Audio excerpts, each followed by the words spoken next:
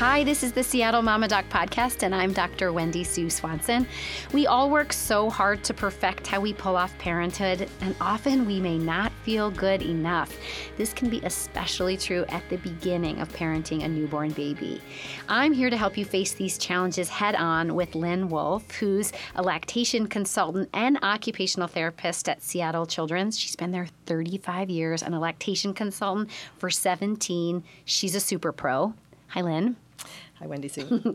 We're going to talk about supply. So let's just start at the very beginning that supply is really variable, meaning like how much milk you make is really variable to just kind of who your body is, right? That's correct. That is correct. And things that people need to understand about supply is that it's not there the day the baby's born. I mean, it really, you have colostrum, it's in very small amounts, and it takes 3 to 5 days for most moms to really, first-time moms, to really get their supply, up to a point that it can support the baby easily, and then it continues to grow rapidly for the first couple of weeks when things are working correctly. Yeah, and as so many moms and dads have heard, and parents in general, is that it's kind of a supply-demand, right? I mean, correct. That if your baby or a pump in combination creates a demand for milk, right, the breast will respond to that demand and accommodate and make more milk. Right. And there's two parts to that. One is the stimulation of the breast and one is the emptying of the breast. So if you have the baby on the breast and the baby is just stimulating the breast but not emptying it, that's not going to do the trick.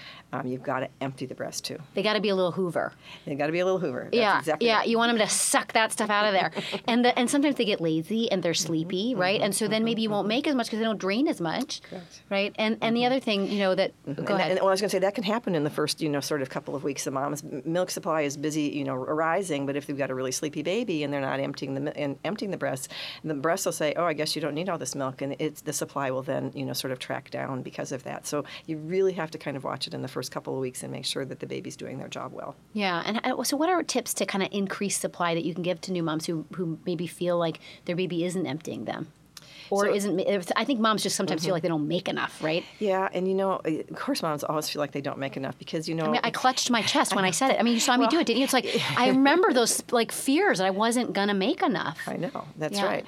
And the whole thing is that with breastfeeding, it's a mysterious thing. There's no measuring to the whole thing, and we don't know. And so we have to, go on trust that it's working. And we get burned sometimes because we trust it's going to work and it doesn't work. So, the common rule is that the baby should feed 8 to 12 times a day as a newborn, and that's great, but what does that mean, what they should feed? How long do they sit at the breast? How much of it is actual feeding? How much of it is sleeping time at the breast? Those things are confusing to new parents. They'll feel like the baby's always at the breast, but the baby may not actually be getting enough milk because they're not actually transferring the milk from the breast. Right, so, they're kind of just like, I always say, they're just pacifying themselves, right? They're just like sucking on you, but not pulling. Yes, or they're sleeping on you. Or they're sleeping on you, right, attached, yeah. Attached, but not really doing anything. And so really trying to sort out what's actual feeding behavior and how much is the baby actually actively sucking. And that is something that you need to sort of pay attention to, is how much active sucking is going on. Yeah. Do you think that I typically advise, so the 8 to 12 feedings in the newborn period is really standard advice. And I will often say, do your best to try to have 15 minutes to 20 minutes on each side of active feeding, right? Yeah. That's what we don't say is active feeding. Do you know what I mean? Yeah, and so, I don't. No. I'm going to now, Lynn. I'm going to be better at that. Well, and 15 to 20 minutes is fine. At the beginning, in the first week or so, moms have time to do that and everything. But there comes a point where it should sort of pick up a little bit. And, babies, if things are going really well, a lot of babies will get most of the milk they're going to get in, 7 to 8 minutes. Because they're Hoover-y then. Well, that's right, And so that's not to say that you tell everybody to only stay there 7 to 8 minutes, because everybody has a different pattern for their milk to let down. And this is the other sort of tricky thing, because some moms, the baby starts sucking and within 30 seconds the milk is there and the baby's getting satisfied, and then that milk, goes on for a few minutes as the baby is feeding. And so there's this big letdown, then there's a little, sort of slow down and then another letdown. But that's not how it works for everybody. Some moms have sort of a small letdown and a pause, another small letdown, and the feeding for that mom and baby is going to look different. And those are things, again, that if you're having problems and wondering about all these things, you probably do need to have a lactation consultant look to see, why is the baby, if they're not gaining weight well, or if you feel like you're not making milk, what is going on? Is the baby not doing their job? Is your body not, doing its job the way it needs to? You need to kind of sort that out. Yeah, I so respecting you, Lynn, is that I keep kind of trying to get her to give these just broadcast messages of tips and things, and you keep driving into. The reality is every baby and mom are a totally different pair, and they need careful evaluation rather than just a list of things to try, because they may not be non-relevant, That's right? That's exactly so letting right. your pediatrician, family doc, midwife, or lactation consultant really help you do that, and then going back for support if it's not improving. I mean, I'll tell you, I think most families, you stop hearing about the challenges once baby's back to birth weight, and we want babies to be back to their birth weight by about 10 days of life. And once they're back to birth weight and they're gaining ounce and a half a day, then it kind of moms and babies figured out. And if not, then they really do need to see someone like Correct. you That's with a exactly long-term right. problem. They really need to see somebody. If ongoing pain. I would just say, at least in our area around Seattle, most of those babies and moms are being referred and are seeing people. I agree. We have a lot of resources around here, which is really, really helpful. Yeah, we do. And so, I think, though, that if things, you've got two paths, you might have some sort of early challenges in trying to get things going in the first couple of weeks, but then, the baby's up to birth weight and things are, the baby keeps gaining and things are going well. But it's the babies for whom you begin to suspect that baby's not gaining, mom doesn't have enough milk. What are we going to do about that? Yeah. How are we going to help mom to, build her milk supply? What are the things that we can do? What are the things we can do to make sure the baby is gaining adequately? So what are those? So breast pump is the first thing that comes to mind. The first thing that comes to mind is if we're worried about a mom and her milk supply, we start with pumping right away. And when does she pump? After she feeds her baby? Between feedings? What's your advice? It really should be as soon after the feeding as possible, because what you're really trying to do is not gather a lot of milk. You're trying to stimulate the production of milk. And you're doing that by trying to make sure that the breast is fully emptied and that there's been this mechanical stimulation to the breast. So you're feeding your baby 8 to 12 times, and if you're having some supply problems, you could maybe, sometimes I'll say to families, it doesn't have to be after every single feed, maybe every other feed. You attach the breast pump for 5 to 10 minutes after. Yeah, it's really only if the baby can't come to the breast and can't stay for the time needed. Can't really do anything at the breast that you need to actually pump then 8 times a day in those first early weeks. Yeah. If the baby is coming to the breast 8 times a day, you may only be pumping 4 times. Again, it's individual. It depends, and your lactation person will say this is what we should do for you. But pumping is really the number one. It's supply demand. That's the supply demand part. Now, if you start, demanding through the breast pump, and again, there's this lag time we talked about. You're not going to start, seeing a response immediately, but in a couple of days, you should begin to sort of notice a change. And if you're not seeing changes with the increased pumping and the increased stimulation and emptying, then you're going to be thinking about what else can I do. I want to go back and I want to talk about one more thing about pumping, because this is an important thing too, and that is the idea of there's research these days that suggests it's not just about pumping, but that there's more to it, and there's this whole concept of hands-on pumping. Are you familiar with that? Yeah. And so what we're trying to explain to moms these days is that there's also when you massage your breasts and provide a sort of hands-on tactile stimulation and massage, that actually can foster or help the milk production. And so we really try to teach, not just to put this machine there, but to use your hands and to do this hands-on pumping to help you increase to the next level. And there's other things, people, you need to be relaxed when you pump. You need to think about. I know, that's always such a hysterical piece of advice, though. It's like you're attached to this archaic machine that's making noise, and you're stressed because your baby's screaming in the crib. I'm just being honest. It's true. But I agree that the more, like, picking a favorite television show that you're watching, or, music. and music. And great. Yeah. So the other thing, actually, as we talk about pumping, I think some things are important to think about that, because there's a lot of moms that are doing a lot of pumping these days. And a lot of moms, if breastfeeding isn't working, they actually are saying, well, I've got a lot of milk, I'll just pump and give it to my baby in a bottle, because that's where the benefit comes from, is through the milk. And there's different ways to think about that. But if you're going to pump, and if you need to pump for one reason or another, you need to, and you can see after the first couple weeks that this is going to be part of your life for a while, figure out how to make it as easy as possible for yourself. Get yourself a hands-free pumping bra. Yeah. Get yourself, they have these new pumping things called Freemies. I don't know if you're familiar with those. Freemies are great, because Freemies take the whole bottle and all this stuff away, and they just go in your bra, and they collect the milk right in the pumping flange. Oh, I know.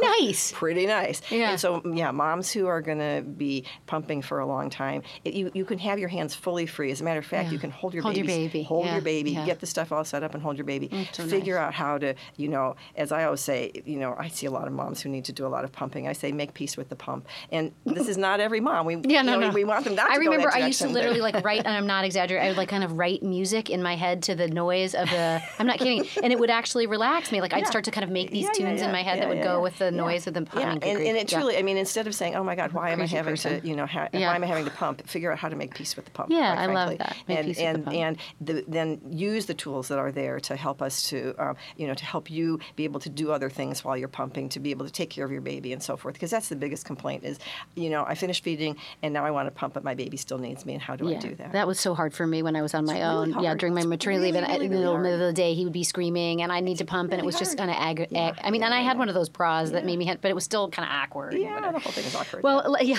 So, can we talk quickly? What do you think about mom's hydration? How much does mom's hydration play into milk supply? Because I think I always say every time you sit down and feed, have a glass of water. Is that so? There's nothing wrong with that advice, but I think that the research would tell you that drinking more water doesn't make more milk, and that the advice these days is stay hydrated so that you're comfortably hydrated and nourish yourself so that you're well nourished, which is the other really challenging piece of advice. And get good sleep. The 3 things that they say support milk. Make sure you're hydrated. Eat well. Don't be stressed. And sleep a lot. But don't forget about the fact that you have a brand new baby. I know. Yeah. And which those things are it's like pie in the sky advice. But it's you take them and use it however as best you can. As best you can. If you can get 1 out of 4 or 3 out of 4, you're doing a banging job. Yeah. And so you keep them in mind and don't let them don't, because these are the things that it says and you can't do them all. Try not to let that add to the stress. I want to talk quickly about supplements and medicinal supplements in particular that moms can talk with their OBs or their pediatricians about.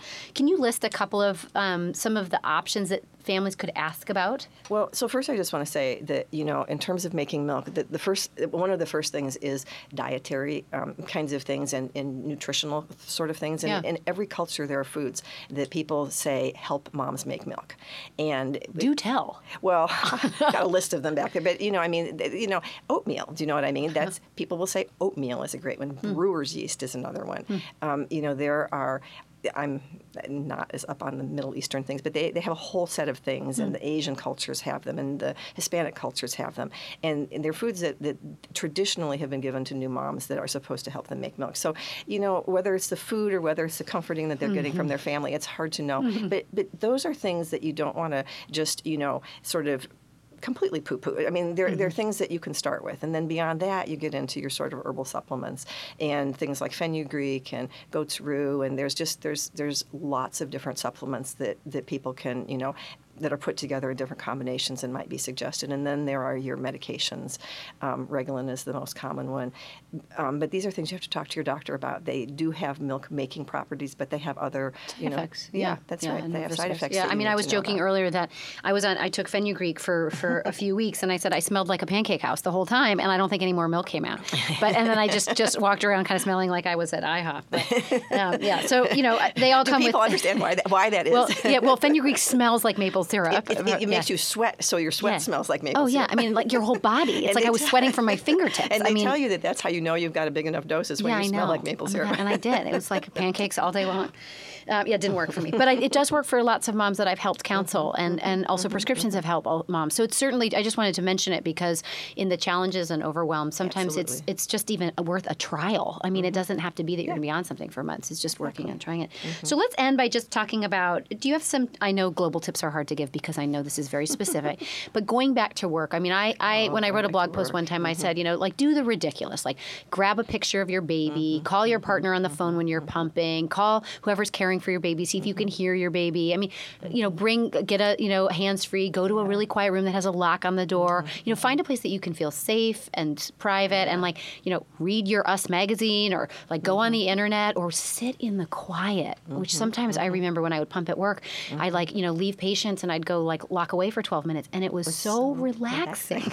Yeah. So what are some tips that you have for keeping I think you've actually listed most of the sort of common tips. But one thing that I would say too about going back to work, because a lot of moms get their breastfeeding going, and it's going well, or maybe they've even struggled a little bit at the beginning, but they've gotten it all straightened out by 2 to 4 weeks, and things are going well, and then around 3 months they have to go back to work, and breastfeeding was going so well. Well, why would I use a bottle for my baby? And then it's time to go back to work, and then the baby doesn't want the bottle. And I'm sure that you've seen a lot of this. I have. And this goes back to something that we talked about earlier, the nipple confusion versus preference. And it's very preference. By then the baby has a preference for the breast, and not for a bottle. Yep. And so I really do go along with the idea that if you're going to need to go back to work about 3 months, or you're not staying home for a long time, or you want your baby to take a bottle for some reason, I think that sort of daily bottle of expressed breast milk starting around a month is That's exactly what I say, Lynn. Good idea. Yeah, I always say it also gives dad a chance, if dad or the other partner gets a chance to feed the baby that's not the milk producer. And that is such a nice daily ritual. I can't suggest that enough. And I think at a month is a good time, because you wait long enough to get that breast preference and established, but then you don't wait too long where they refuse you. Because at a month the baby still has a really strong sucking reflex, and so whatever you put in the mouth they're going to suck at, that's going to actually decrease around 3 months. And that is why they no longer are so obligated to suck on something like a finger I didn't know that. or a bottle. So, do you have, this is like such a controversial, like I'm putting the mic in your face, but what's your take on pacifier timing? Pacifier and breastfeeding timing, establishment. So I think that's again a really challenging thing, and it's not, there's not one rule. The sort of typical rule is kind of get breastfeeding established and try to for the first few weeks let the baby, if they're upset, try to get them to the breast, not a pacifier. And I think that's a reasonable rule. If breastfeeding is not working well, it's a bad rule, because you want your baby to be calm, and sometimes sucking is what's going to make them calm, and they need to have a finger or a pacifier. We called it the plug, because it was like magic. My irate newborn, I put that pacifier in, and he was delightful. So, again, you have to look at the baby and what the baby needs. And so you can have a goal of not using a pacifier ever, or not using it in the first weeks. And if it works for you and your baby, there's no reason to have a different idea. But if you have a baby, if that's not working, and if you have a baby who is just struggling and really needs more help with calming and self-calming, and sucking on a finger or a pacifier helps, I think it's unfair to the baby to deny them of something they might really like. Well, it might help them with self-soothing and self-calming. I just personally, it's just like, would you deny a baby in a hospital a pacifier because when their parents aren't there to hold them and to take care of them? No. No, we wouldn't. I don't think so. Well, and I think just as one little call out, the new guidelines from the American Academy of Pediatrics for the prevention of SIDS is now advising families to use pacifiers from the beginning. But that can be, day 7 or day 10 if you're really concerned about the establishment of breastfeeding. But again, I think this is up to families and in following their baby's needs and their baby's actions. The other thing that I would say is, if you're having trouble with breastfeeding and it's been 2 or 3 weeks and you're still really struggling with it, I don't think that using a pacifier at that point is going to make or break your breastfeeding success. That's not going to be the thing that, Thank you. I love that you said that. I totally agree. Lynn, thank you so much for helping us learn how to make more milk for these babies. The reality is, parenting is a high-stakes job, but the good news is you've got this.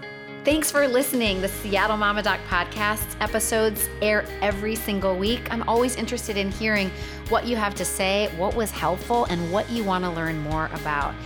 Reach out to me on Twitter at Seattle Mama Doc, on my Facebook, Seattle Mama Doc, or at seattlemamadoc.com. Tell me what you want to learn, tell me if you want to join me, and point me to experts you'd love to learn more from.